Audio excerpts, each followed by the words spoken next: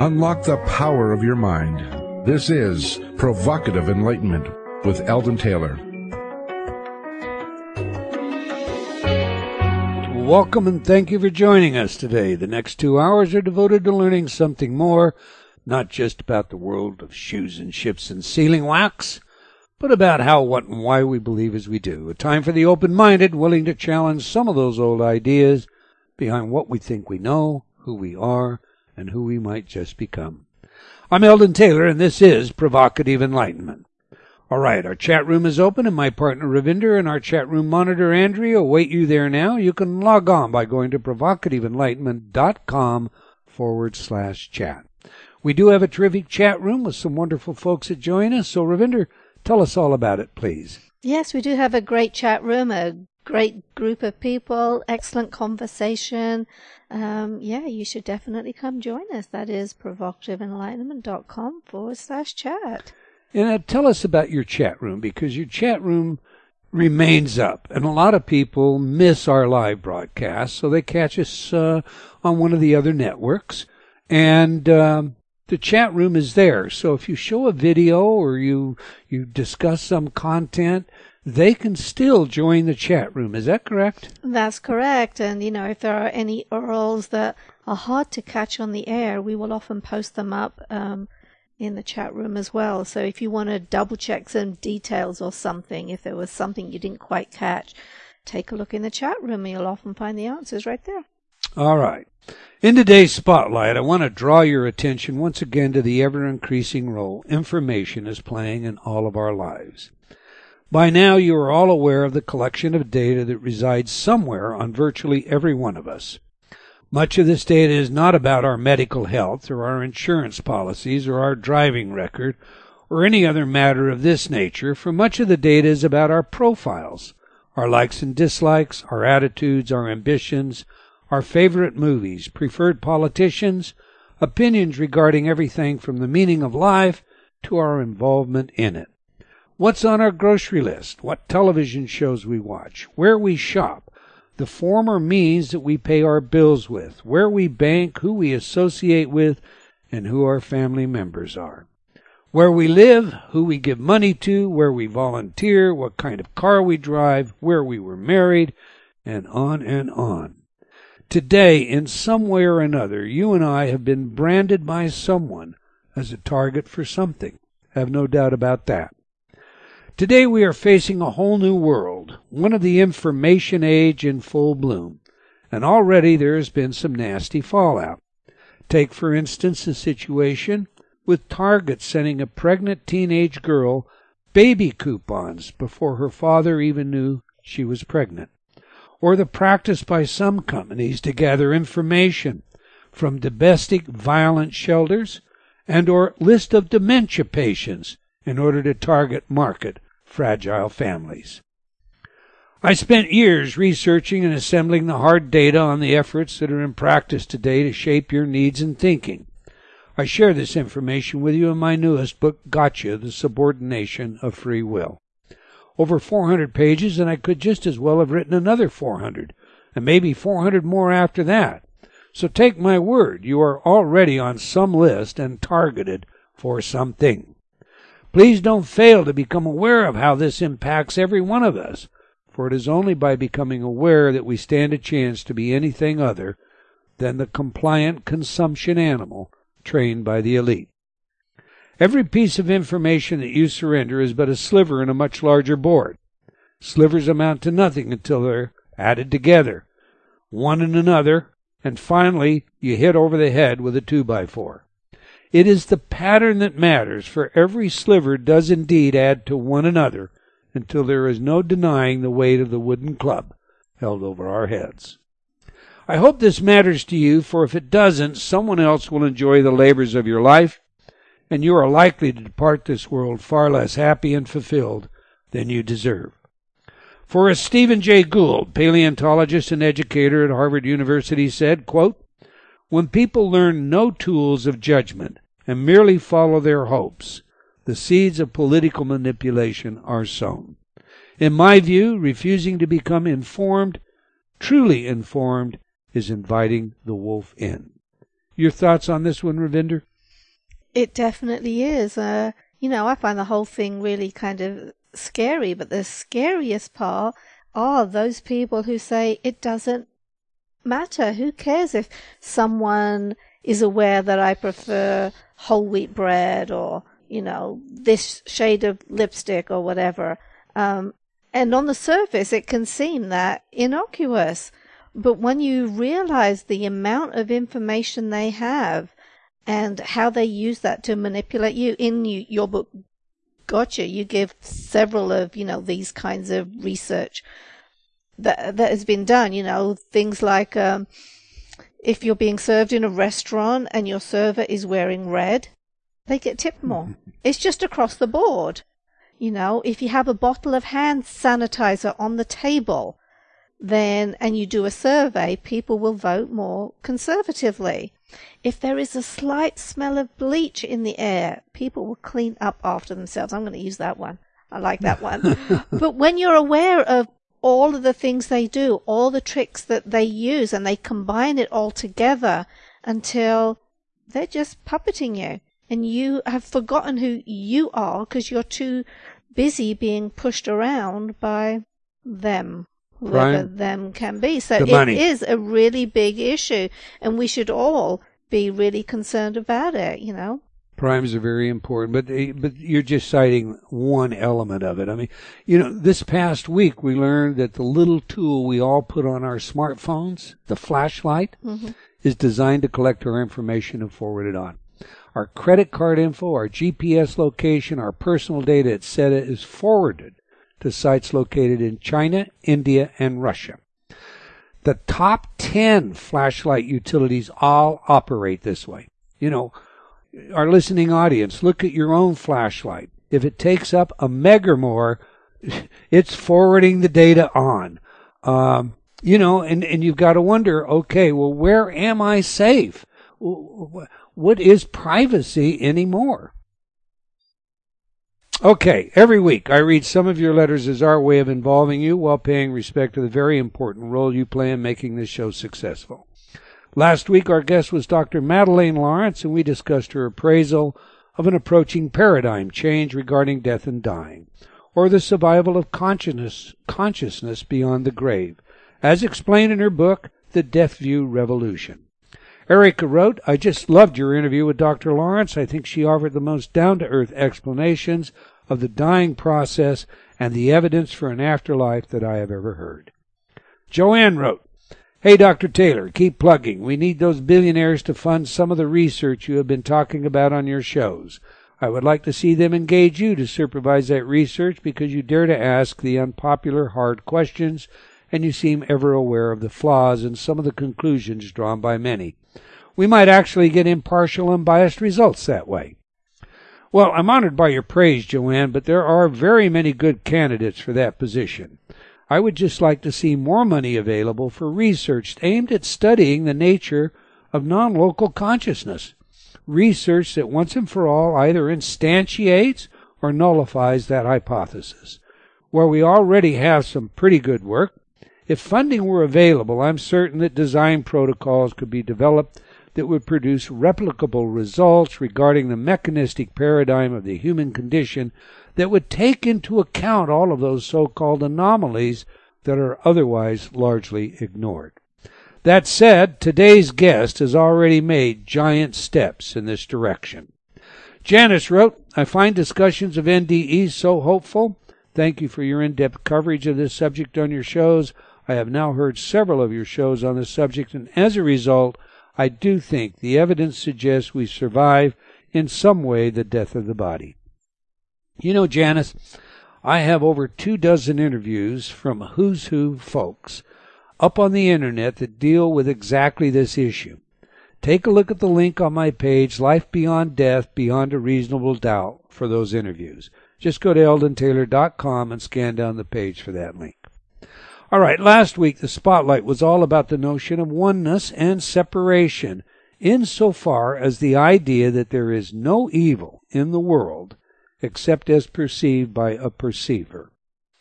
Don wrote in response to the spotlight, quote, the same old dogma of freedom isn't free doesn't seem very enlightened. I would like to reply to this message that the first act of warfare is defense. Keep thinking like the eagle thinks, you'll keep getting more eagle wars. When will the eagle's defense ever end and Christ's love and forgiveness be allowed to enter in? Well, I think the answer to that, Don, is when it all ends, because so long as this world exists, there will be duality, black and white, up and down, good and bad, and so forth. The IMM this week in their Sunday service stated, and I'm quoting Reverend Dr. Paul Masters, quote, "A person might idealize the permanent, lasting peace as possible, but with mystical awareness comes the knowing that on this earth plane it will never be so. This is a plane of existence whose very existence is based on dualism or opposites, hot and cold, pleasure or pain, love or loneliness, and should it not then follow war and peace?" I would add, Don, that not only does this plane exist in duality, but so do we. And part of the purpose is for us to reconcile opposites, the so-called middle path or middle pillar. This reconciliation can only be accomplished as a result of discernment and action. Action we take to do the right thing when choice is afforded us. Do we defend the rights of the innocent, or turn our back with some convoluted notion of justice, while arrogating to ourselves enlightened consciousness? I could share many stories with you, Don, from when I work with law enforcement. But let me share just one quick, abbreviated experience. A young woman came to me one day, desperate for help.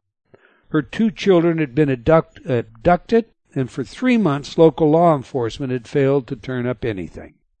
She was afraid that they were out of country and she would never see them again. I'll save you the details. But when I returned the children to her, the joy and love I witnessed still can bring tears to my eyes. I'll try and say this nicely. The perpetrator, the criminal that stole her children, did not plan to love and cherish them. Not at all. So, Don, there is evil in the world, and if everyone turned their back on it, well, that would not end the suffering for the innocent, now would it? As I said last week, I do pray for the time that the world no longer needs law enforcement or armed forces to protect our freedoms. But until that time arrives, I make no apologies for stating flatly, it is incumbent upon each and every one of us to support the freedom of all. For without freedom, worship as we choose may well cease to exist.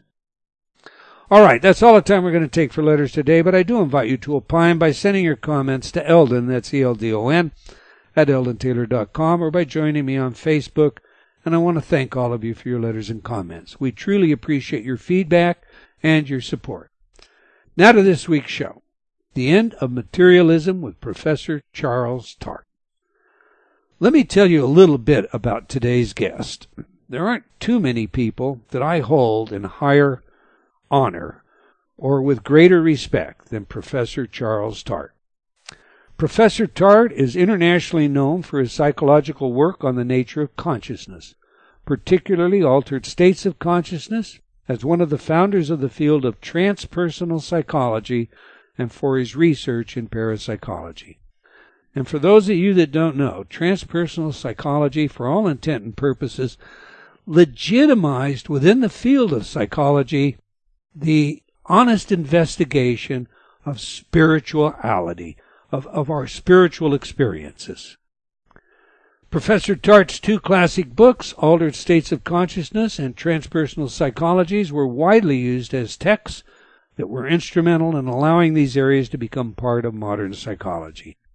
He is Professor Emeritus of Psychology at the Davis campus of the University of California. He consulted on the original remote viewing research at Stanford Research Institute, where some of his work was important in influencing government policymakers against the deployment of the multi-billion-dollar MX missile system.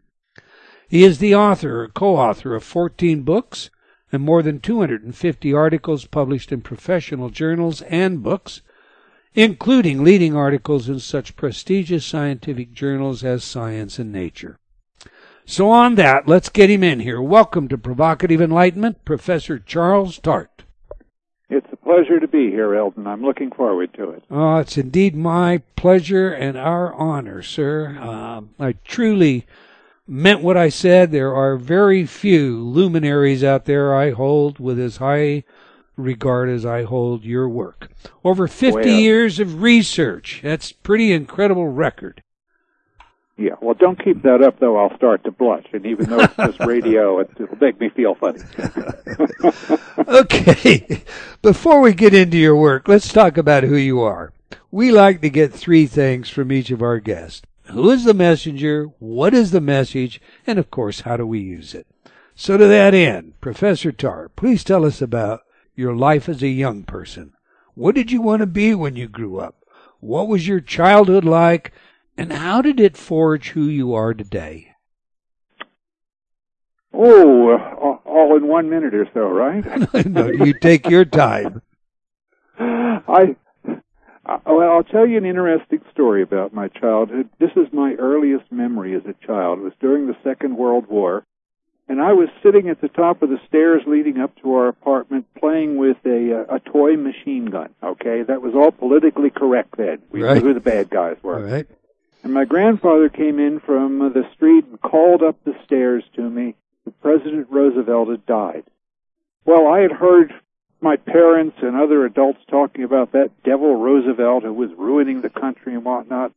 So I ran into our apartment where my mother and father were in the living room, and I said, "Roosevelt's dead! Hooray, hooray, Roosevelt's dead!" And they spanked me. I think I made a big jump then that the world was not as complicated as my child mind had it. It was going to take a lot more figuring out. That's interesting. So what were your plans as a child? I mean, when you thought about growing up, were you thinking about, I'm going to join the Army, I'm going to be an officer? I mean, where did this point come that you decided you wanted to study consciousness? Yeah, well, I'm glad I didn't have plans to become an officer because I had to take Reserve Officers Training Corps in college for the first 2 years.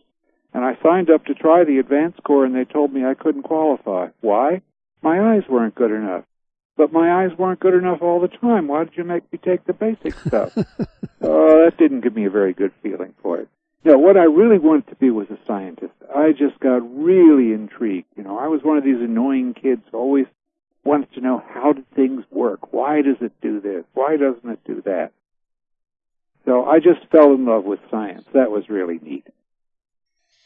All right. Part of that was trying to understand my own mind. You know, I'd say my lifelong research project, still ongoing, is to try to figure out why in the world my mind is like it is. And I still haven't got all the answers. You know, it gets more complicated and interesting, but I don't have any final answers on it. I think you're pretty confident, however, that it's not a local event. Yeah, I don't think it's just a local event, you know. As I get older, I think about dying, and I think, you know, I'm finally going to find out whether we survive death, and I think we do, but, you know, if I'm wrong, I won't be embarrassed. I won't be there to be embarrassed. That's true. So it's much more interesting to think about survival of some sort.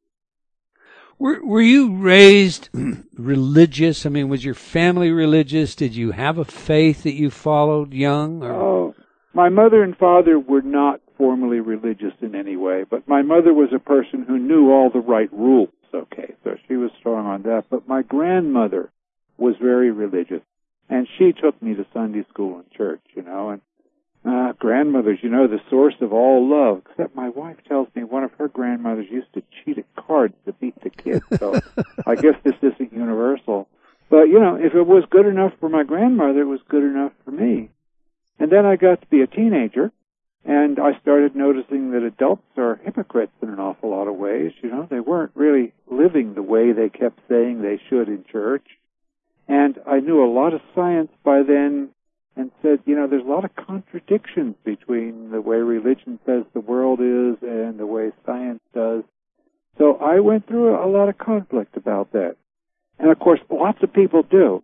But I was very lucky because I was an avid reader by then, especially reading science books, and I discovered that people had had this same problem for more than a century, you know. Sure, there's some things wrong with religion, but is it all wrong? Do we toss it all out? Or could we take the best method of science for refining truth and apply it to these kind of areas of religion and get a clearer picture of what's real? Do we have a soul or not? Is there survival? Can our minds do things like telepathy? And that really inspired me, and that has been, you might say, the theme of my scientific career ever since then, to try to build bridges between the best of science and the best of spirituality. And I say the best because, of course, you know, there's people you would call scientists or religious people who are very closed-minded and prejudiced about anything. But, you know, there's a lot of good people on both sides of that debate, too. Sure. But speaking of that, you know, generally speaking, the academic world per se tends to frown rather heavily on ventures into the supernatural, ESP, and the like. I mean, I've spoken to many brilliant scientists on this show who've pushed the borders of accepted materialistic reductionist models only to be penalized for doing that, Yep. you know? Some of them have been denied tenure. And yet you became an emeritus professor, you know, distinguished recognition. What was your magic? How did you manage to accomplish that feat? And what would you tell a young scientist who may be thinking about following in your footsteps? Well, I have a standard career advice letter that says, first, if you're independently wealthy, that makes it much easier. But if you've got to earn a living, there are some practical considerations here. Yeah, I know about the prejudice and the irrational attacks and so forth. I've wasted a lot of my life having to fight those kinds of things. And, you know, I don't even want to talk publicly about the story of how I finally got tenure. You know, it does not reflect well on the university. But let's say it was the year of the People's Park riots in Berkeley, and there was a lot of worry about student power. Interesting. Well, I'm tempted to want to pursue that, but I will respect your wishes and let it go. I have to admit that I rarely use the questions that our guests send us because they're typically softball, self-serving, and, you know, we'll get a rehearsed answer, you know, one that spoils, I think, the value of a spontaneous conversation, the interview. But that said, when I looked over your questions, the very first one seems to be rather bold and provocative. So here it is, Professor, your question. I did not think this one up. Okay. Quote, science requires us to try to be objective. Doesn't your personal involvement in many spiritual disciplines keep you from being objective? To put it provocatively, are you just one more religious nut pretending to be a scientist? Now, I'll tell you, I would never have asked you that question, but you wrote it down, so you got it. Yeah, I did decide I wanted to have a fun conversation and have you push me. So I'm sure there are a lot of people who think I am a religious nut in disguise. Yeah, because you know, and even though you know I make no claims to have an exclusive line to God and the ultimate realities and all that. I just say we should look at them, and I take them seriously myself. And, you know, I admit there's a lot of nonsense in the area of religion. But, of course, there's a lot of nonsense in all areas of life. But we can get better. And the reality is that people have spiritual experiences that transform their lives in ways that are not only good for them, but are good for the rest of us. I'm going to ask you to hold that thought right there because we have a hard break coming up and I don't want us kicked out by the computer. When we come back, we'll pick it up with we have these experiences. What do we do with them? We're speaking with Professor Charles Tart about his life, work, and most recent book, The End of Materialism. To learn more about Professor Tart, visit his blog at blog.paradigm-sys.com. Okay, remember to join Ravinder and Andrea in the chat room. You can do that by going to provocativeenlightenment.com/chat. Do stay tuned. We'll be right back. You're listening to Provocative Enlightenment with Eldon Taylor. A silent battle has been raging for the territory of your mind. Like a virulent virus, the effects are spreading. In Gotcha, Eldon Taylor explores the 24/7 bombardment of information designed to manage your thinking. He demonstrates how new sound bites are championed into personal awareness, becoming memes of the culture. And this results in framing and reframing classical positions, causing adjustments to personal values and history itself. Your every decision process is being managed and manipulated. Gotcha exposes the arrival of the Orwellian age in full-blown technicolor. In laying bare the current uses of the many sophisticated techniques, Eldon reveals what it is we need to do in order to avoid allowing others to puppet our thoughts. For details, go to eldontaylor.com/gotcha.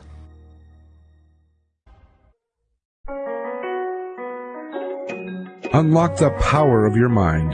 This is Provocative Enlightenment with Eldon Taylor.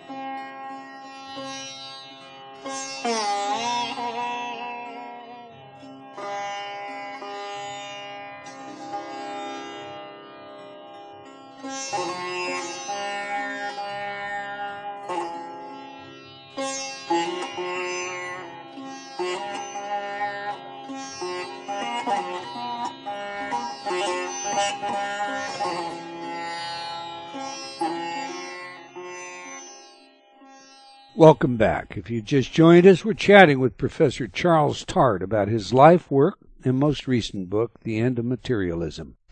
Now, we ask our guests for 3 pieces of music, 3 of their favorites, music that has some genuine significance to them. Music is more important to us than many recognize. Music can awaken forgotten memories and has even restored lost states of consciousness. Indeed, music psychology is a field of research with practical relevance for many areas, including investigations of human aptitude, skill, intelligence, creativity, personality, and social behavior. In the most recent study, we see that music is potentially going to be used, I should say, as an intervention to help people with epilepsy. So now, we asked Professor Tart for his 3 favorites, and he came back and told us he doesn't have any. But when we pushed for something, he did finally provide us with 3. Okay, we just played some of a relaxing sitar performed by Ravi Shankar.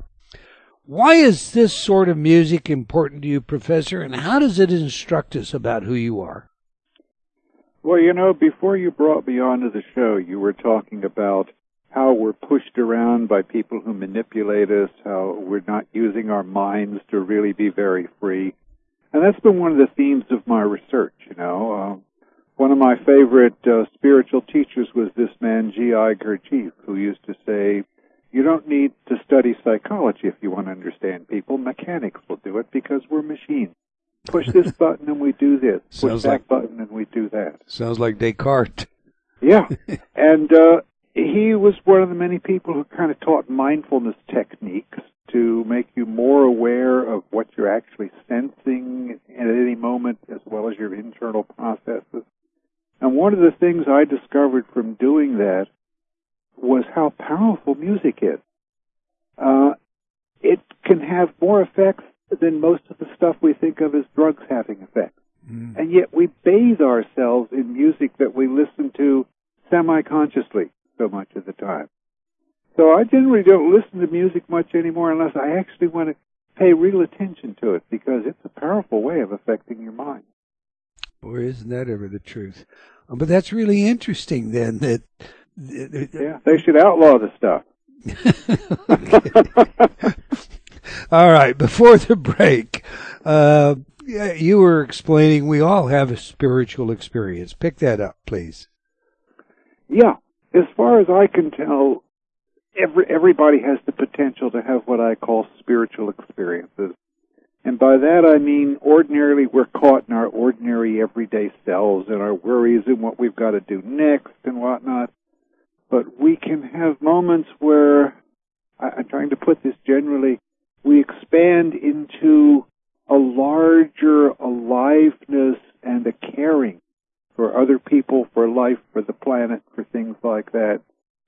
And if you have those experiences, it makes you a better person. And in a practical sense. So, for instance, our religions say you should be good to other people or you're going to go to hell. Well, that kind of threat works to some extent. But if you've had the kind of mystical experience where you really feel a deep connection to all the life in the universe, to other people, well, naturally you're nice to other people, right? They're you. You're them. It's not a moral imperative. It's the only sensible thing to do. Right. If we knew how to help many people have that kind of experience instead of trying to manipulate them, I think we'd have a much better world. Amen to that. Amen to that. People who have near-death experiences, for instance, are a marvelous example of that. You know, they know we're connected. Although that's not an easy way to get that kind of thing, because those people may have 10, 20 years of struggle to try to figure out how do I put those insights into action in ordinary life. Let me ask you this, Professor Tart. You heard the remarks that I made to a young woman who challenged a spotlight from a week ago when we talked about the notion of, we are all one, but at the same time, we need discernment because not everyone is in that place where they want to afford you with love. Indeed, some of them have, rather malevolent notions in mind, and I feel that we need to discern that, and we need to also take action. I mean, we need to defend freedom. We need to care about that 14-year-old girl in Pakistan whose husband discarded her to the barn after cutting her nose and ears off because she failed to please him in the bedroom. We need to care about those rights, but tell me, sir, in all your work, you're balancing spiritually. How do you feel about that? I mean, is evil only in the eye of the perceiver? Well, if you ask me that like I have some absolute understanding of the universe, Eldon, I'll have to say I don't know. But I know practically there's some people who are real bastards and we need to do something about what they're doing. That's just how it is. And I don't have any universal example for that, but I did have one turning point in my life which helped me on that. Okay. Years ago, I came across a friend who was an expert in the Japanese martial art of Aikido. Right. I don't know how many people have heard of it, but it's a martial art that says love is the basic principle of the universe, love and harmony. But also recognizes that some people are kind of out of harmony a lot of the time, and they're going to hurt you. Right. So the question becomes, how can you effectively defend yourself from their actions without becoming nasty yourself, without just, adding to the anger and hatred of the universe? And so this one Japanese man who had a mystical experience around it developed it into an art that's a pretty effective form of self-defense, but it's centered around being aware and not getting angry and full of hate in yourself, and yet being able to defend yourself against other people's actions. It's hard to describe verbally because, it's the actual physical techniques that really matter. Right. except it generalizes into life. Someone once said they'd heard me lecture a number of times, and when I lecture about things like parapsychology, I often get some very hostile people in the audience who ask nasty questions. And he said he really admired my technique for dealing with nasty questioners. And I was very puzzled. My technique? What technique? But I realized the Aikido I'd learned as a physical self-defense kind of form had turned into a psychological self-defense form for me. Where instead of getting angry, I saw this is another person who's upset about something. Can I draw them out to understand better what it's about and help them redirect their energy in a more constructive direction instead of, hey, I'm a professor and you're a jerk. How dare you question me? Right. That's not a way to increase the harmony in the world. No, you're a black belt in Aikido, right? Yeah. Yeah, that's what I thought. We may as well get that out there. So I'm going to infer from what you said that, and you correct me, but it is incumbent upon us to do what we can do to preserve freedom while at the same time minimizing to the best of our ability the addition of any negative emotions to our world and environment. Have I got that about right? Yeah. Yeah. Okay. Your newest book, sir, instructs us in the beginning that your book is not the usual scientific text, but rather an examination of science and spirituality. So let's begin with a definition or two. How is spirituality different than religion, and isn't science and spirituality, to most at least, an oxymoron?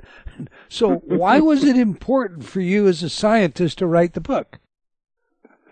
Well, I'll tell you how science and religion are different to me, but of course, we know people use these words to mean all sorts of different things. So, Amen.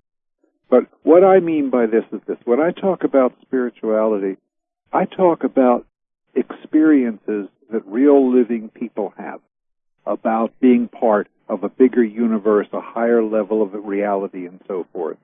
When I talk about religion, I talk about what happens to spiritual experiences after several generations of committees have worked them over so they fit in with the social scheme. And unfortunately, they're not always the same. We need religion, we need social organization and whatnot, but sometimes the religions get so involved in the power structure of society and all that they inhibit people actually experiencing the physical. You know, I would think, for instance, the best way to teach people to love one another is not to tell them they're commanded to do it or it's part of your religion, but to help them have an experience where they feel these deep connections with other people. So, as I said earlier, it's just natural and sensible to be kind and understanding to other people. So those are big differences to me. At the same. Go ahead. I'm sorry. Yeah, and then now how science comes into this is I think of science as a way of refining our knowledge. I've thought about this a lot, and I think, how do we know things? Well, one way is the way of authority, okay? You ask somebody who's supposed to know, and you're supposed to believe what they say. Mm-hmm. And that works a lot of time, but we know authorities can be real idiots and totally wrong and lie to us. Right. Another way is direct experience. But we all know people who've had a lot of experience in certain areas and they didn't learn much from it. And a third way is reasoning about it, you know. I'll just be logical, and that helps. But again, you can go off in ridiculous sorts of things. So science to me is a way of kind of combining different ways of knowing things to refine your knowledge. And I take religions, after you subtract that purely social part, as attempts to understand spiritual experiences, but they've tended to condense into fixed ideas instead of signposts of go in this direction and see what you can learn. Science can help us help people have more spiritual experiences, understand them better, apply them better, and so forth. I love all of your books, but your newest book, The End of Materialism, I think brings this home in kind of I'd like to say noetic way, but perhaps it's just a feeling, a more emotive way, when you discuss the Western Creed. And if I may, I'm just going to read from your book a minute here and then ask you about it. Can I do that all right with you? Right. But just remind people, Yep. Just remind people this is not what I believe. This is an exercise I give to people to bug the hell out of them so they can find out something about what they actually believe. All right, that's a very good introduction. But it very is good at bugging people. It is basically a distillation, if you will, of Western thinking within a scientific community, at least as we find it today, most everywhere we go. Fair enough? Okay. So here we go. Western creed. I believe in the material universe as the only and ultimate reality, a universe controlled by fixed physical laws and blind chance. I therefore affirm, I added the word therefore, that the universe has no creator, no objective purpose, and no objective meaning or destiny. I maintain that all ideas about God or gods, enlightened beings, prophets and saviors, or other non-physical beings or forces are superstitious and delusions. Life and consciousness are totally identical to physical processes and arose from chance interactions of blind physical forces. Like the rest of life, and my consciousness have no objective purpose, meaning, or destiny. I therefore believe that all judgments, values, and moralities, whether my own or others, are subjective, arising solely from biological determinants, personal history, and chance. Free will is an illusion, therefore the most rational values I can personally live by must be based on the knowledge that for me, what pleases me is good, what pains me is bad. Those who please me or help me avoid pain are my friends. Those who pain me or keep me from my pleasure are my enemies. Rationality requires that friends and enemies be used in ways that maximize my pleasure and minimize my pain. This goes on. Now, my point of reading this is an exercise that if you read this, it's your test. If you read this slowly and thoughtfully, I don't care how intelligent you are, it's basically going to pause, and you're going to have I think you're going to have an epiphany. No, I don't believe that. And that is what's implicit in the existing paradigm. So my question, sir, when you question these things seriously as you do, and as meaningfully as you do in this book, do you believe that alone is sufficient to initiate a paradigm shift? I believe in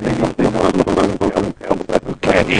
But worse than the way you put it there. Because when I have to do that Western workshop, I have standing in the heart, I'm using you, so just thing to play the place and all that. And I just people my workshop generally almost all your spiritual, right? They have a spiritual life. But the awful thing is they discover some way to believe stuff. Because it's run from them over and over again. This is the way the world is. And it makes them feel lousy. But knowing that you have this obstacle in you and twisting you by social conditioning and all that, you then have a chance to do something about it. When you don't know this stuff is unconditioned in you, it's going to push you around without you knowing it. That's the sad, scary part of it. Yeah. Well, why do you think it is, Professor, that we see so much secular indoctrination in our universities today, pushing, the whole notion of superstition, religion? Michael Shermer was on the show, and there was a time that he was, for all intent and purposes, an evangelist going door to door, seeking conversions. And then he tells a story how, of course, he became enlightened in the university. He studied under B.F. Skinner, and you probably are familiar with the whole story. Yeah. Bottom line is, it is his opinion. I'll voice the words of Freud. Religion, spirituality is a sugar-coated neurotic crutch.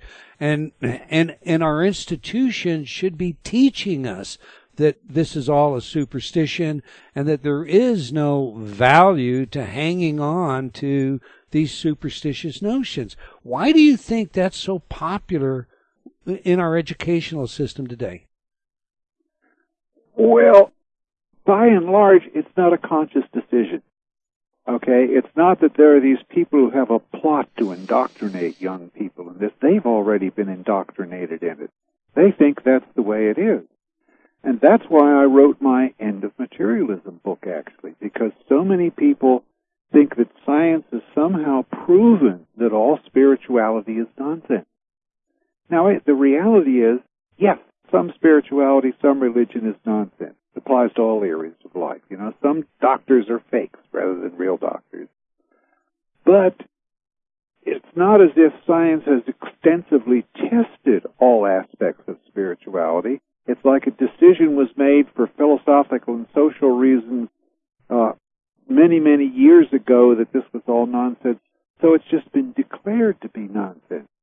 But the message of my book is that when you actually apply real science to the area of the spiritual and parapsychological, you find that we humans sometimes show properties, behaviors, qualities that are like what we think the spiritual is. And so it's nonsense to just throw out spirituality wholesale like that. So, you know, the big conclusion is it's reasonable to be both scientific and spiritual in your approach to life. And I stress the both there and add the discrimination. One of the spiritual teachings I was exposed to years ago had a saying that I don't know where it originally came from, but it said, let me make sure I get it right, because it's a nice quote if I can say it correctly, and otherwise I'll mess the thing up. I can't remember it exactly, but it basically says to believe in anything without thinking about it, without question. No, I'm saying it all wrong. I withdraw that completely, because I'm going to screw up what could otherwise be a very good quotation. But it says you've got to take in all of reality as part of your spiritual approach. To take certain parts of experience from reality and say, this is religion and spirit, and this is true, and I won't pay any attention to the rest, or I'll condemn all the rest. That's the action of the fall, in the Christian sense of the fall. When you deny any parts of reality instead of really understanding it, you're just creating trouble, not really spiritually seeking. And that, again, is why I'm trying to build bridges between the best of science and the best of spirituality. You know, let's look at science and spirituality. Then let's go to that aspect. And I know you downplay that some in your new book. It isn't a reference text like some of your prior books, full of the details of studies. But you know, your bioinfo states that your work was important in influencing government policymakers against the deployment of the MX missile system. Flesh that out for us. Yeah, I can't prove this, but I think it's true. Back in the 70s, I was a consultant on the remote viewing research back at Stanford Research Institute in Menlo Park. That's where it all started before remote viewing took off and became sort of popular. And among the things we were asked had to do with practical uses of ESP. And the government at that time was thinking of building the MX missile system. You sound old enough to remember that. I were going to spend do. umpteen zillion dollars to start shuttling these intercontinental ballistic missiles around to hundreds of different silos all over the country. The theory being that the Russians didn't have enough of their own missiles to knock out all of ours on a first strike because they didn't know which shuttles or which silos actually had missiles in it. Therefore, they wouldn't shoot first. Right. Interesting theory, kind of insane, but interesting theory. And we applied what we knew about remote viewing and also research I'd done at UC Davis on trying to teach people better telepathic abilities. To suppose you're going to use ESP to start looking at all these different silos and say, not this one, not this one, this one's got a missile in it, not this one, this one's got a missile in it. And we just showed that given the levels of ESP that came up in my research and in the remote viewing research, a first strike would be a great move on the Russians' part because they could knock out most of our missiles. I'm told that information got up to the highest levels of government, and it was one of the reasons they decided not to build the MX missile system. as well as the fact that it cost umpteen billion dollars and we'd still be paying for it. So that wasn't a planned aspect of any of my research, but I think it may be one of the most useful things I've ever done to help in that. That's very interesting. When we get back, we've got a break coming up again here, but when we get back, I want to talk to you about SRI. Ingo Swann, you knew Ingo, and some of what he did and he said, as well as Major Ed Dames. But as I say, we've got a hard break coming up. You've known all the pioneers in all these areas, and we'll be talking about all of that in the next hour as well. If you would like to know more about Professor Charles Tart and his book, The End of Materialism, or for that matter, any of his other works, be sure to check them out at Barnes & Noble or Amazon online. Just search his name, Charles T. Tart, and you'll get them all. Now we have a video for you during the break featuring our guest discussing evolving science. You can view it by joining the chat room. Just go to provocativeenlightenment.com/chat. We'll be right back. You're listening to Provocative Enlightenment with Eldon Taylor. Change has never been easier. Whether you wish to lose weight, stop smoking, build better relationships, become creative, enjoy ultra prosperity, or simply relax and promote self-healing, InnerTalk has been repeatedly demonstrated effective in the most rigorous of scientific studies. Our customers love InnerTalk. Sean wrote, "I have struggled with bulimia for over 30 years and have never been able to lose weight without restoring to it until I used InnerTalk." Vicky wrote, "My hubby has been using the Stop Snoring CD and already his dangerous and raucous snoring levels have stopped." Celeste wrote, "I recently graduated from Taft Law School with honors. I'm writing to tell you how much your InnerTalk CD, Excel in Exams, has helped me.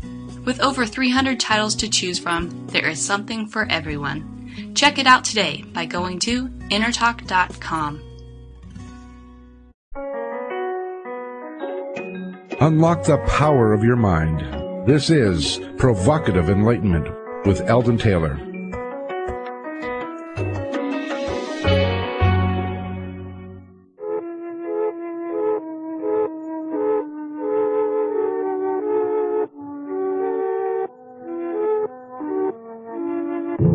Let me take you down, 'cause I'm going to Strawberry Fields. Nothing is real, and nothing to get hung about. Strawberry Fields forever. Living is easy with eyes closed. Misunderstanding all you see. It's getting hard to be someone, but it all works out. It doesn't matter much to me. Let me take you down, 'cause I'm going to Strawberry Fields. Nothing is real, nothing to get hung about. Strawberry Fields forever. No one I think is in my tree. I mean, it must be high or low. That is, you can't, tune in, but it's alright. That is, I think it's not too bad. Let me take you down, 'cause I'm going to Strawberry Fields. Nothing is real. Welcome back. If you're just joining us, we're speaking with Professor Charles Tart about his life, work, and most recent book, The End of Materialism. It's a great book. You're going to want to get a hold of this one and read it. That's whichever side of the argument you're on. It's a great one. Now, Professor, we just played your second musical choice, Strawberry Fields Forever, by the Beatles. So please tell us, why is this one special to you, sir? Oh, my. This would get us off into a whole trip about altered states of consciousness and whatnot. Well, that sounds like a good conversation, not a tangential one. Well, it's been a major part of my lifelong research. You know, I can talk about being a parapsychologist, but that's one aspect of it. And really, I'm interested in the nature of the human mind, my own mind, and insofar as I'm a member of the human race, everybody's mind that way. Right. And psychedelic drugs came along in our culture and had people experiencing all sorts of drastically altered states of consciousness, for better and for worse. And the Beatles were singing about that, and I liked it. It was very poetic. It talked about the positive side of it. Unfortunately, there's a big negative side, too. And they make good music. Okay, so were you a friend of Timothy Leary's? I knew him, but I wouldn't call myself a friend. I only saw him 2 or 3 times. Well, what I meant by friend, a follower in his footsteps? No, actually, I was involved in psychedelic research before he ever got involved, and we used to kid about, you know, these wild Harvard professors come along and ruining the scene with all their popular stuff. Okay, cool. All right, sir, I promised that I was going to ask you more about SRI before the break. The late Ingo Swann once told me that everyone has the ability to remote view. In his book, The Nostradamus Factor, he proposed methods for cultivating this and other forms of ESP, or so-called psychic abilities. Now, you worked with him. Do you believe that everyone has his sort of ability? I mean, I know you believe that we can develop it, but go ahead, flesh that out for us, please. I believe everyone has the potential, you know, and I have the potential, I suppose, to be an opera singer, but I don't think anybody's ever going to pay to hear me sing. Some of us are a lot more talented than other people, and Ingo was one of the stars, way up there. All right, so we have the ability to develop it, but we're not likely to become, as you say, the opera singer in that area unless we're doing it spontaneously to begin with. And why do we want to develop it? Okay, I'm talking particularly about something like remote viewing now. You know, it's not really a particularly useful skill for the average person unless you just use it as an opening to get into serious spiritual development, okay? I mean, as a transpersonal psychologist particularly, I think we all need to develop our spiritual side, and the psychic side of that is just a kind of demonstration that there's something real there, but by and large, it's not something of much everyday value. On the other hand, if I ran the CIA, I'd support extensive remote viewing programs because it was quite practical as an adjunct form of intelligence gathering. Right. Don't you think excessive interest in parapsychology, developing psychic abilities, etc., actually leads you away from true spiritual development? Oh, it certainly can. You know, you can get hung up.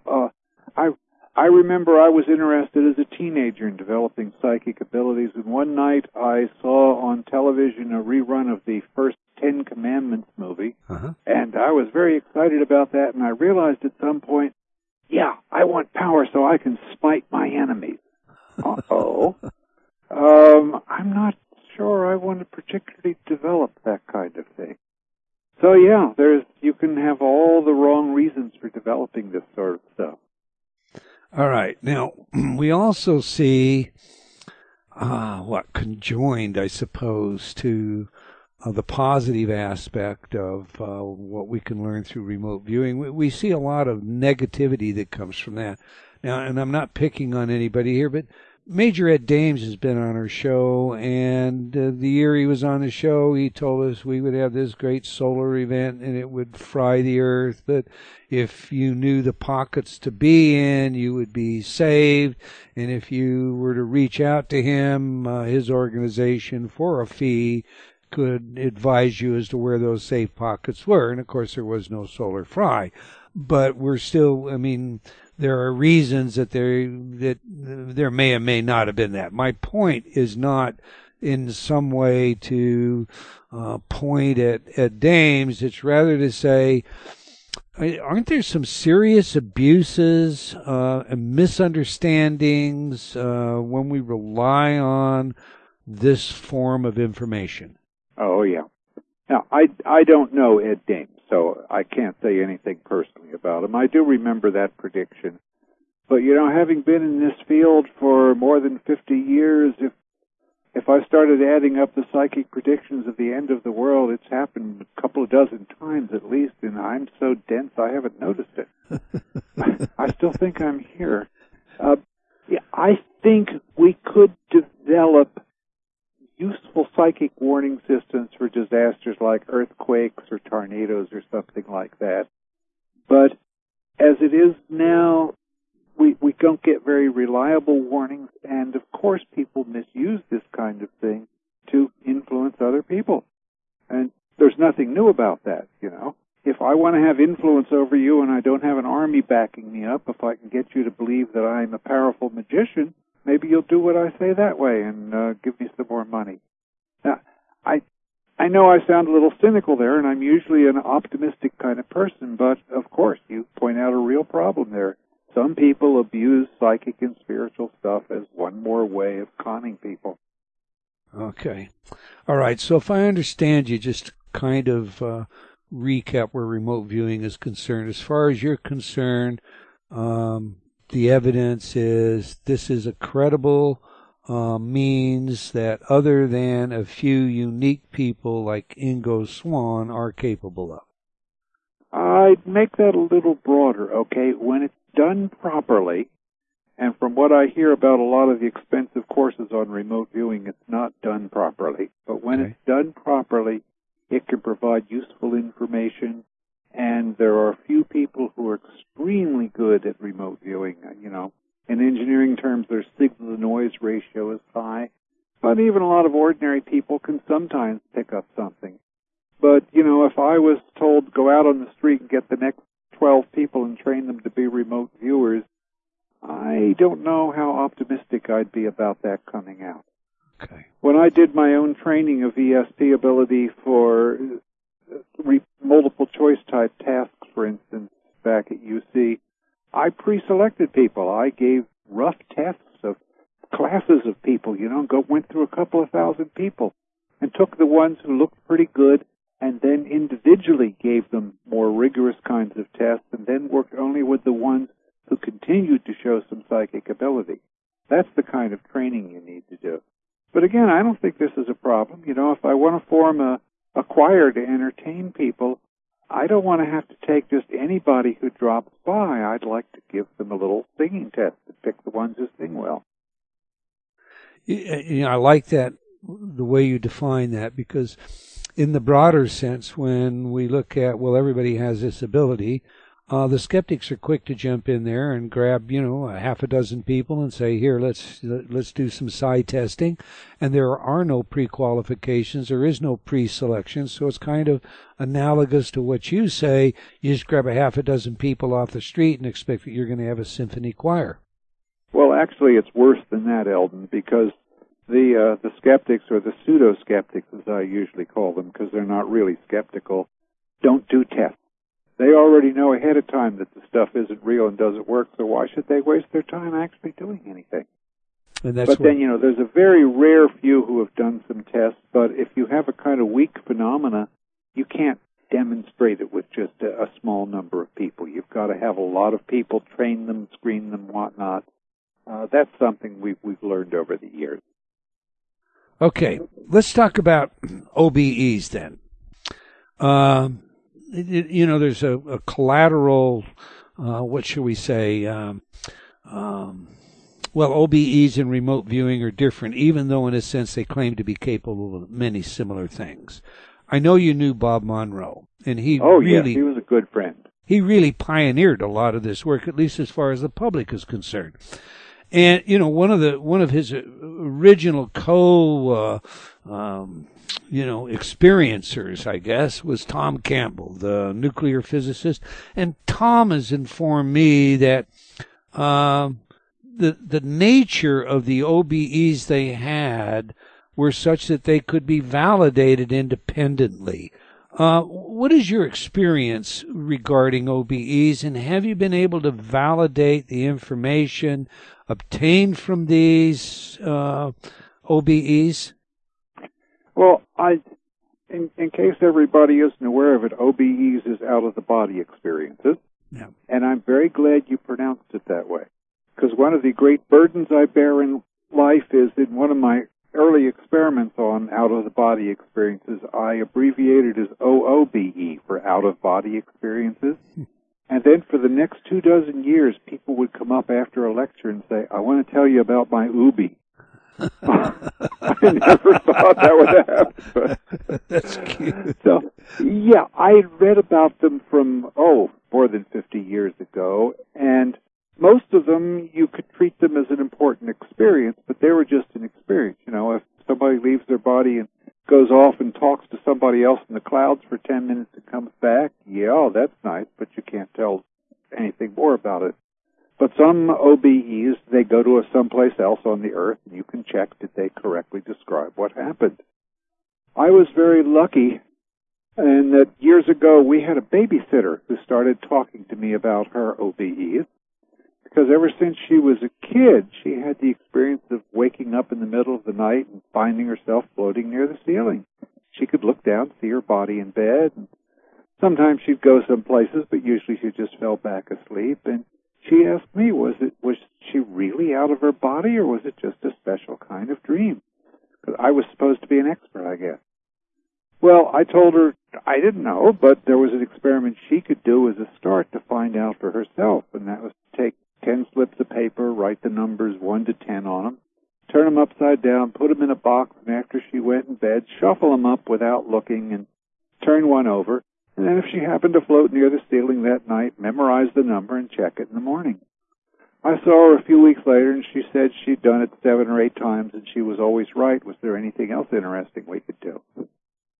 Well, there was. So I was able to, what was probably the first time in the world to have an out-of-the-body experience studied in the laboratory. I was doing sleep research at the time and had a laboratory available to measure brain waves and other bodily changes. And she was able to spend several nights there before she moved across the country. And I would tell her, if you have an out-of-the-body experience during the night, and please try to have one, I want you to float up near the ceiling and look on a shelf up near the ceiling and read anything you see up there. And also look at the clock over on the wall and look at the time and memorize it, then wake up and tell me about it. I wanted a good, precise miracle, not a vague sort of one. Okay. So after she was hooked up in bed and couldn't get out of bed without the EEG showing its terrible spattering of ink all over the place, Right. I'd go off and use a random method to write a 5-digit number on that piece of paper and lay it on the shelf so nobody could see it even walking around in the room, much less being held in bed with the wires. That sounds terrible. It's actually comfortable, but she couldn't get up. Right, I understand.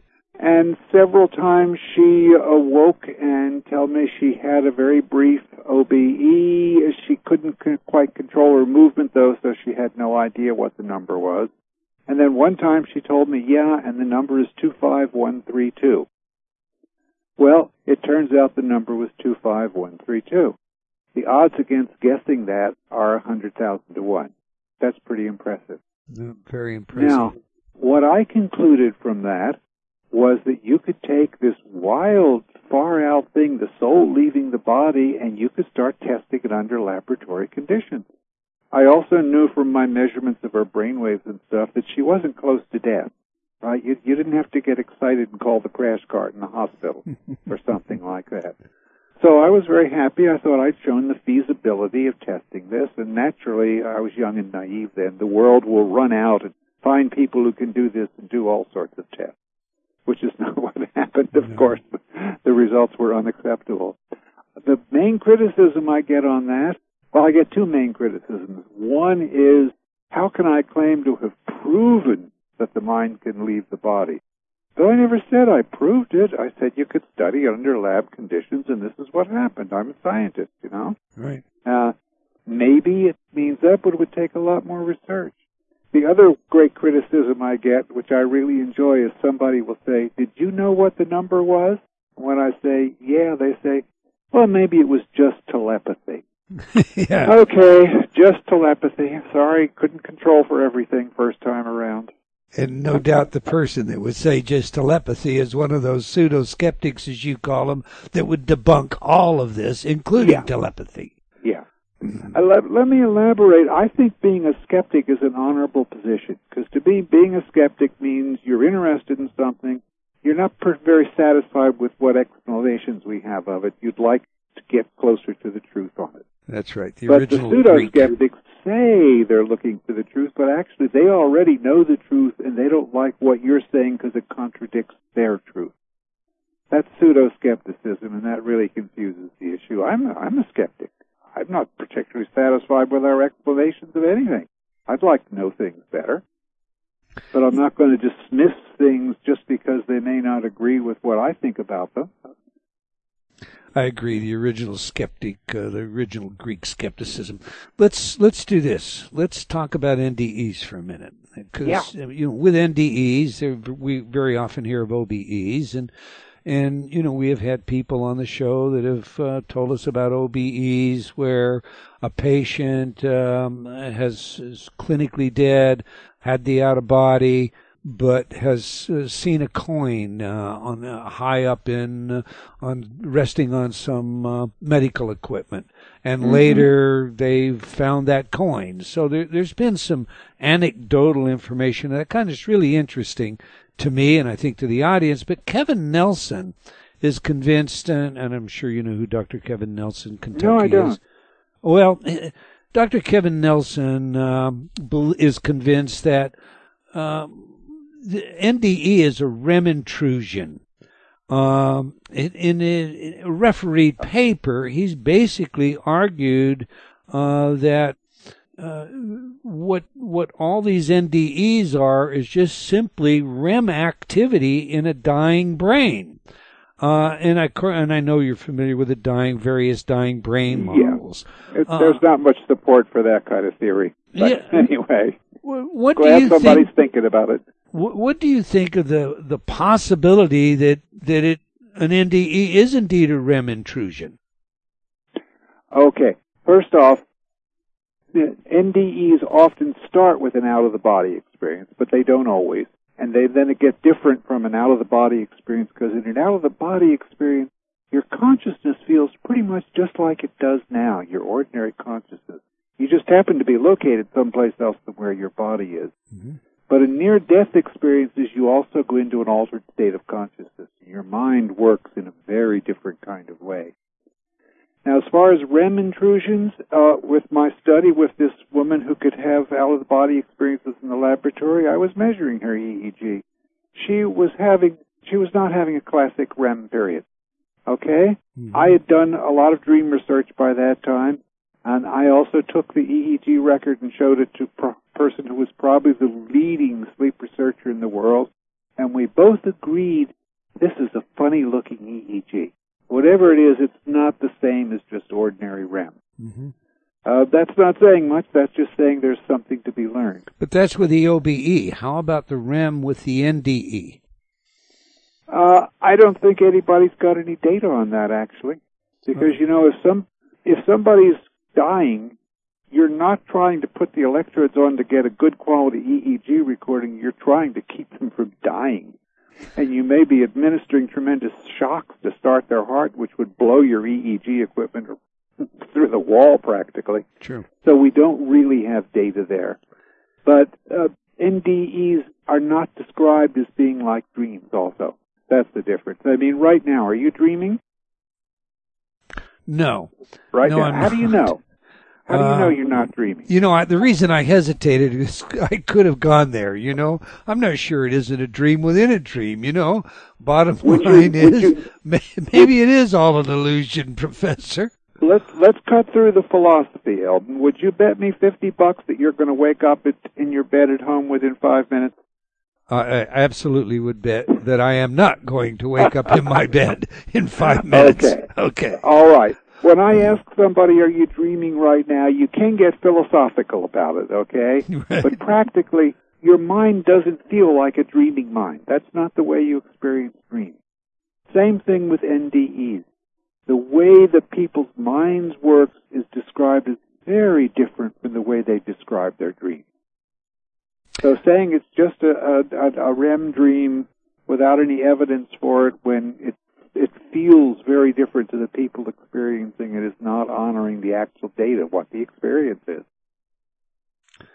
Nelson's paper, not defending Kevin Nelson, he's been on our show, of course, is a peer-reviewed paper, and he does offer a fair amount of evidence, but it's unfair of me to ask you about that if you're not familiar with his paper.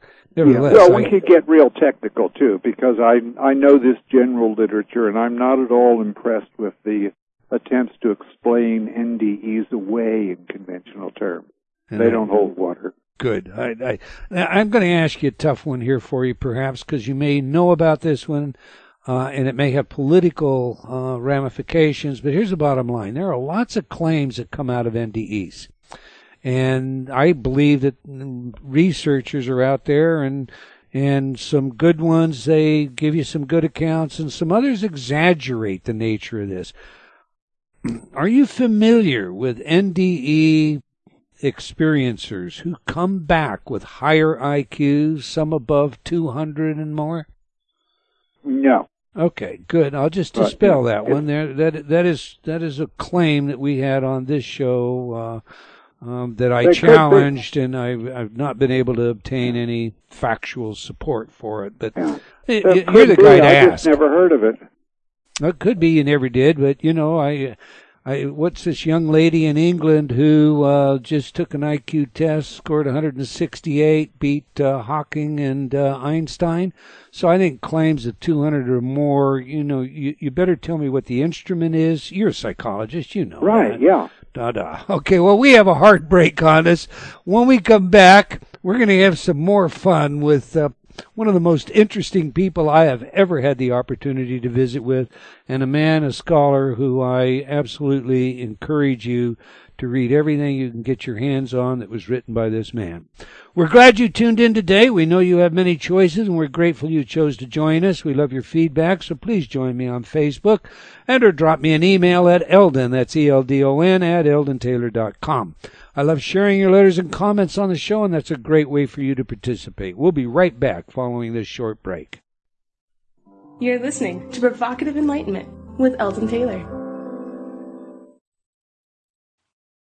Gotcha! The explosive new book by New York Times bestselling author Eldon Taylor explores the 24/7 bombardment of information designed to win the hearts and minds of the public. He demonstrates how news sound bites are championed into personal awareness, becoming memes of the culture. Your very decision process is being managed and manipulated, and the quest for discovering your real self becomes exponentially more difficult, if not impossible, as a result. Pre-order now. eldontaylor.com/gotcha. Hi, I'm Eldon Taylor, and you're listening to Provocative Enlightenment Radio. I'm so glad you could join me as we tackle those tough questions in search of the answers that really matter. But remember, this is a journey we are undertaking together, so I would love to hear your thoughts as well. Please send your comments to Eldon, that's ELDON, at eldontaylor.com. You can also join in the conversation by joining me on Facebook at Dr. Eldon Taylor, that's DRELDONTAYLOR. Now, back to the show.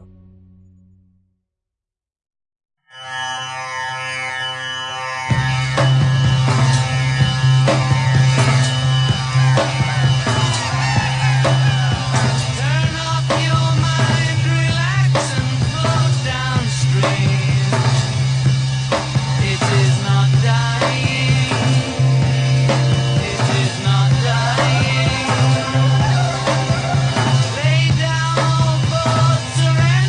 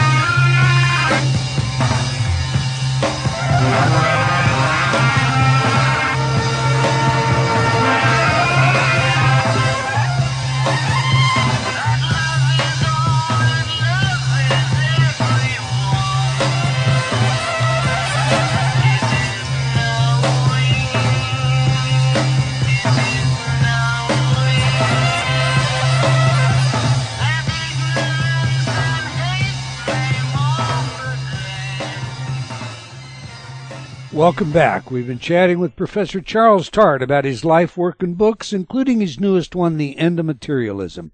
In this half hour, we'll take your calls, so if you have questions, give us a call or advance your comments and questions in our chat room. And remember, I love your feedback, and a great place for that is on Facebook, so I invite you to join me there today. All right, Professor, you talk about a stark contrast. Your first piece of music versus this piece of music. We just played the Beatles, Tomorrow Never Knows. Why this one, sir? Well, I like the injunction, the command, the suggestion they give in the first line of turn off your mind. I remember years and years ago I got interested in meditation, and I was terrible at it. I eventually gave up even trying to meditate, because every meditation system I came across seemed to start with, first, stop thinking and calm your mind, and I just couldn't get to the and then part.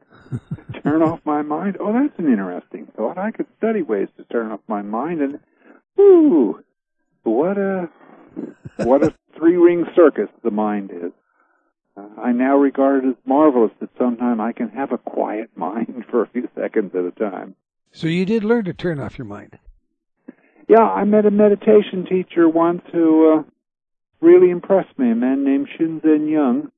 I was at a scientific conference, actually, and he was giving a talk on meditation, although I'd given it up by then. And listening to him, I noticed the hairs on the back of my neck standing up. And I thought, oh, that's weird. But I realized something in me said, this guy is actually speaking from personal experience and knows what he's talking about, instead of just quoting scriptures or teaching lines that have been polished. And he got me meditating. Very bright guy. What was He'd be the a trick? good guest on your show. I mean, that sounds like it, but what was the trick? Or was there a trick? I mean, we all like to, you know, the worst thing, the best that I've heard, I guess, and I'll just share this, is the idea of removing a thorn with a thorn, you know.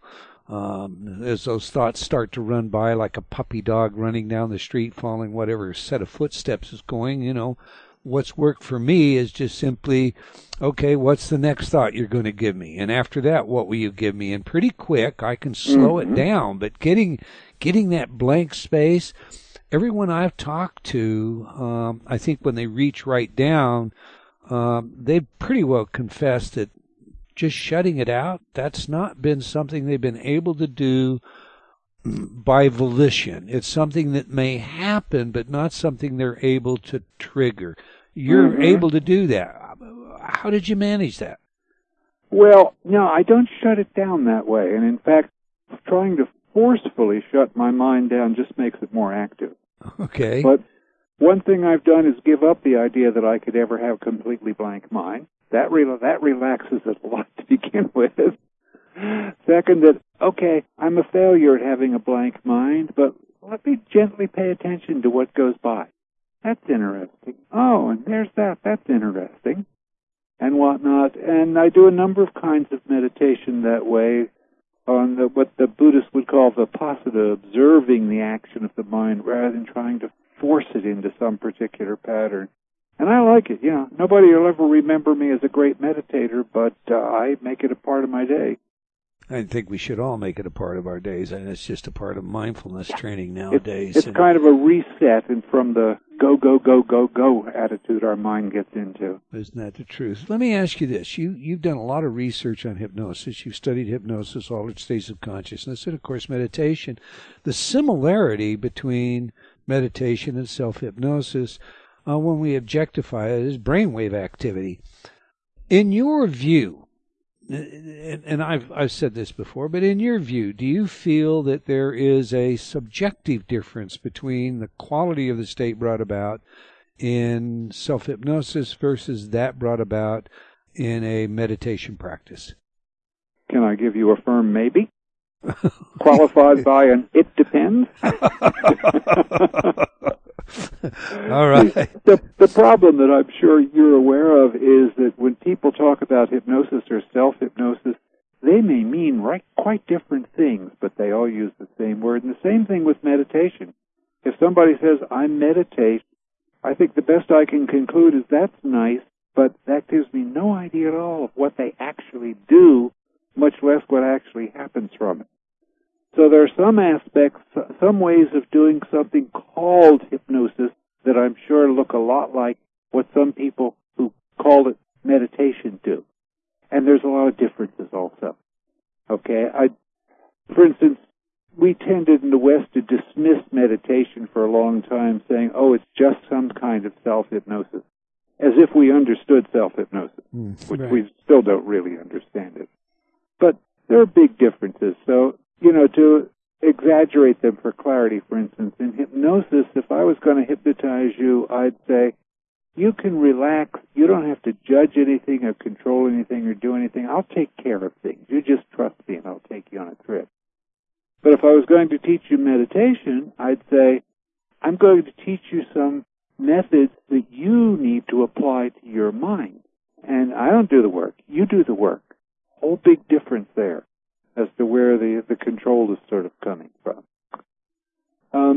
Whole different sets of expectations as to what might happen. One of the things that's always interested me is the kind of subtle expectations that go behind things, quite aside from the formal technique. So if I say to somebody in this culture, I'm going to hypnotize you, a whole different set of expectations come up and start shaping their mind compared to, I'll teach you something about meditation. So yeah, sometimes maybe, depending on the person. I like that answer. I've always thought it's about expectation and direction, and they define themselves separately. Let's talk a minute about one of the best uses of meditation actually can be to start seeing what your expectations are, because we have a lot of them that are shaping our mind and experience all the time. We don't know about them. Some of them, if we knew about them, we'd want to change. Yeah, I encourage people, and tell me if you agree with this or not, I encourage people initially to just tend to what their thoughts are. Just listen to the thoughts that are coming in, and what kind of thoughts are you having, and if those thoughts are supporting thoughts, and if they're not supporting thoughts, well, don't condemn them, don't judge them, but instead kind of follow them. Well, where did they come from? When were they first initiated? And see if you can't dissolve it in the process of understanding what it is. Yeah. All right. I like that. Let's talk about psi phenomena for a minute, sir. Clairvoyance, mediumship, precognition, psychokinesis, even psychic healing. Is there credible evidence in your view that suggests these are more than isolated anomalies, more than anecdotal reports? Oh, yeah. Yeah. Flesh that out for us. In my End of Materialism book, I've divided my look at things into two big areas. The things I called the 5 solid things that there's so many experiments supporting you can't doubt that they exist. And that's telepathy, clairvoyance, precognition, psychic healing, and psychokinesis. And then I added the many maybes. Okay, these are psychic phenomena which there's certainly enough evidence that they should be taken very seriously as maybe real and really investigated, but experts could disagree as to how solid the evidence is for them actually existing. So, for instance, survival after death, I think the evidence is pretty damn good. But I wouldn't say it's proven beyond any reasonable doubt the way telepathy is, or something like that. Or reincarnation or something like that. Some very good evidence that I try to look at objectively, but I'm biased, actually. I like to learn things in one lifetime isn't enough. I got to come back and take this course over again. Amen. But that's just my intentions, not the reality. Speaking of reincarnation, we had Jim Tucker on the show, and you write about... good man. Yeah, you write about some of his work. But when I was reading your reincarnation, or that, there's a chapter, I guess, on reincarnation, actually. Isn't there a chapter on reincarnation, or is it just a subject? Okay, that's what I thought. You discuss Virginia Tighe, the Bridey Murphy story. Oh, yeah. My understanding of that is it had been thoroughly discredited that Bridey Murphy, for all intent and purposes, this was an identity that was taken on because of a neighbor lady and da-da-da-da-da. You have a whole different way of looking at it? Share that with our audience, because we've discussed it on the show before. Through a summer job I had once, I met Maury Bernstein, the guy who wrote the book The Search for Bridey Murphy. The hypnotist, the actual hypnotist, right? Yeah, right. He was really a businessman, but, he did hypnosis as his hobby and whatnot. Right. And he originally was, when he was looking for a publisher for that book, one of the Chicago papers, I forget which one, wanted to buy it and serialize it. And he didn't like the way they were going to treat it. So he said no, he wouldn't do that.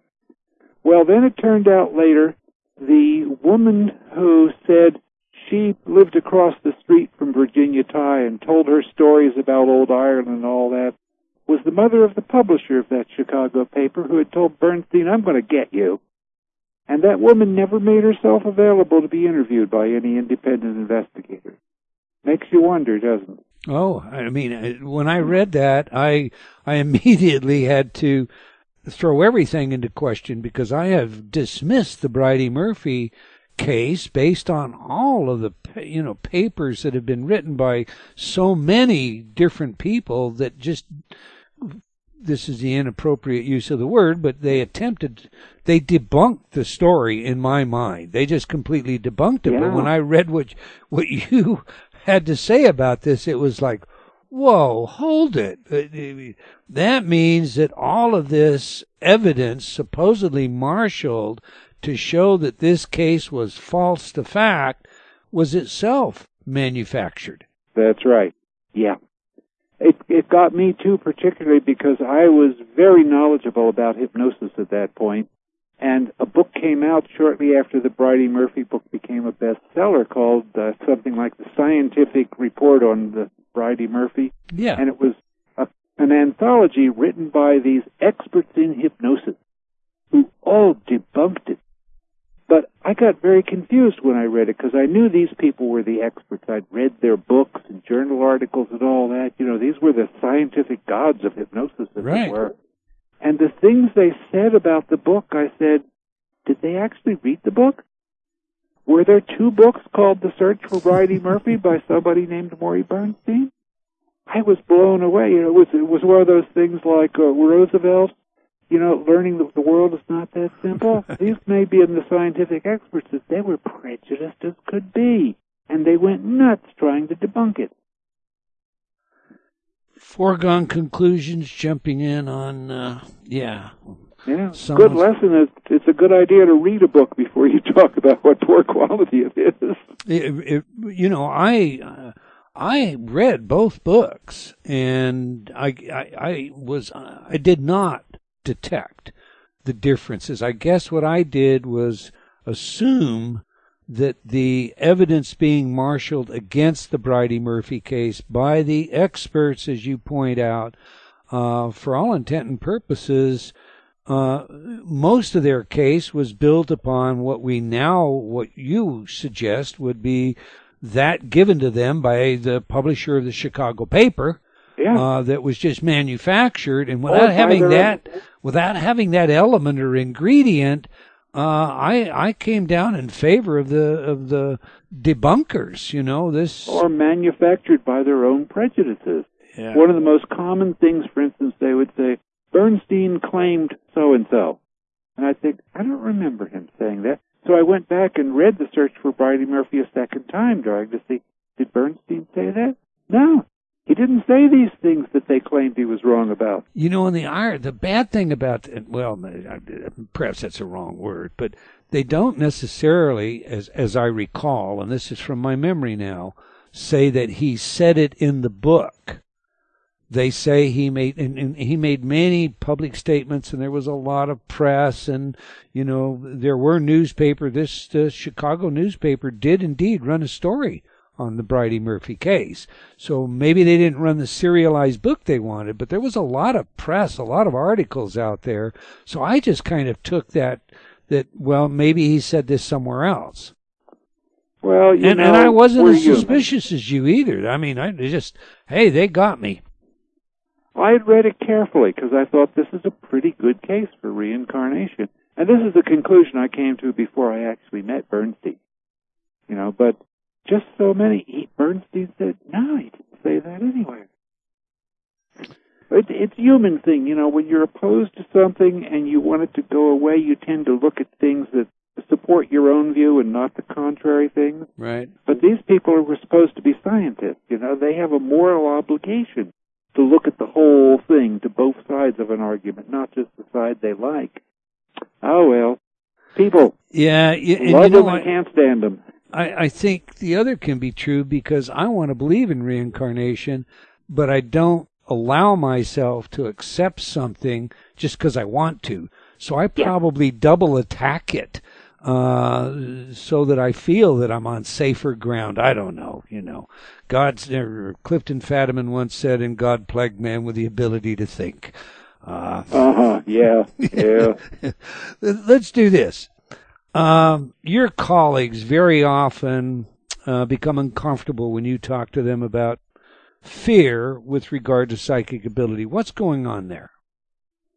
Well, you know, if I could learn to control a 1 ounce force of psychokinesis, okay, if I could just focus 1 ounce of pressure somewhere with my mind just by thinking about it, I could become the world's most successful murderer. Because I could simply hold down the mitral valve on your heart for a minute, and that would cause enough brain damage that you'd die from it. And there's nothing happening externally. Who's going to finger me? Now, I hope nothing like that can happen, but, you know, in human history, sounds like it's not very long since we burned people at the stake if we thought they could do stuff like that. Mm-hmm. So I think there's a lot of fear, and if we refuse to admit that it's there, then of course it has big effects on us. If we examine it consciously, you know, well, sure, you know. You're a martial artist. You're familiar with Din Mok? No. Okay. I'll leave that. I think calling me a martial artist may be too strong, but anyway. Okay, well, in martial arts there is something known as Din Mok, and allegedly this is a touch that is so loaded with energy that it does basically what you just described. It kills you instantly. Okay. We are really short time. I've got a load more questions. We're going to have to bring you back to the show, but I want everybody to know you have a website, the Archives of Scientists' Transcended Experiences, and it allows scientists to report these experiences anonymously. 2 questions, sir. Why anonymously? Second question, what kind of reports do you get? Anonymously, because most scientists have learned that if they talk about their own psychic or spiritual experiences in the prevailingly materialistic scientific community, they're going to be punished for it. People are going to think, oh, he's an old guy, he's getting senile, or he must be a little bit crazy to begin with, or it's going to ruin our reputation to have somebody like that. The prejudice against looking at this stuff is very strong. So I let people do it anonymously. But interestingly, only about half of them chose to be anonymous. The others came out with their real names. But the ones who used their real names were almost all retired, so they didn't have to worry about what their colleagues could do. That's a sad statement. That is a really sad statement. That website is, what is it, issc-taste.org/index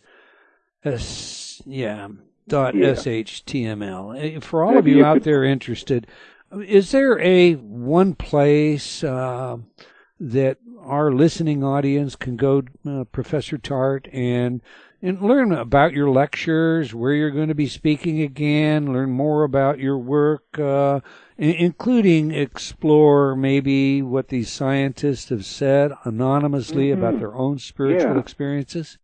Well, the easiest way is to just put Charles Tart into Google. Although I have to tell you, the first time I did that many years ago, wondering, gee, is anybody paying attention to me? I was blown away when it came back with 8 million hits. I thought, oh my gosh. But then I realized I hadn't put Charles Tart in quotes, and almost all of those hits were for this fellow, Prince Charles, who seems to be better known than me. I love your sense of humor. That will lead you to a lot of my websites, yeah. All right. So that's it. Use Google Charles Tart. All right. I've stolen all your time. I've been selfish with it. I'm going to go immediately to the chat room. We favor them. The phone lines are busy, but I'm going to take at least one question out of the chat room before we conclude the show. Richard said, what weight does Dr. Tart give to evolutionary psychology and understanding and sorting out human drives? I give weight to practically every explanation of anything because I think, it's a big, complicated world and there are lots of ways to think about it. But whenever any explanation says this is the only way to think about things, I get skeptical. Okay? Evolution makes a lot of sense about certain things about our physical bodies. But what about our minds? That's part of the reality of things, too. So, take it where it's useful. Don't get carried away with it. I like that. All right, sir. I am going to sneak. Well, I don't. I just don't have time. We've got 30 seconds left. I'm going to give that to you to leave whatever final message you would like to leave with our listening audience. It's been a lot of fun. I'm very impressed with your show and the material you're bringing to people and the advice you're giving them, Eldon. Keep it up. Well, thank you very much. I'm honored to have you say that. I've already told everybody, you walk on water almost as far as I'm concerned, sir. I want to thank all of you out there, and you particularly, Professor Tart, for your willingness to share your work with us and all that you've contributed to the field of psychology and parapsychology and the work of so many of us that, we get our foundation by referring to you quite often. We've come to the end of another episode of Provocative Enlightenment. I hope you enjoyed our show and will join us again next week, same time and same place. And do tell your friends. Let's have them join us as well. Okay, until next time, wherever you are in the world, remember, believing in yourself always matters. Provocative Enlightenment has been brought to you by Progressive Awareness Research and other sponsors. Provocative Enlightenment is a syndicated show and appears on other networks. For a schedule of show times, visit provocativeenlightenment.com. If you're interested in becoming a sponsor, write to Eldon at eldontaylor.com.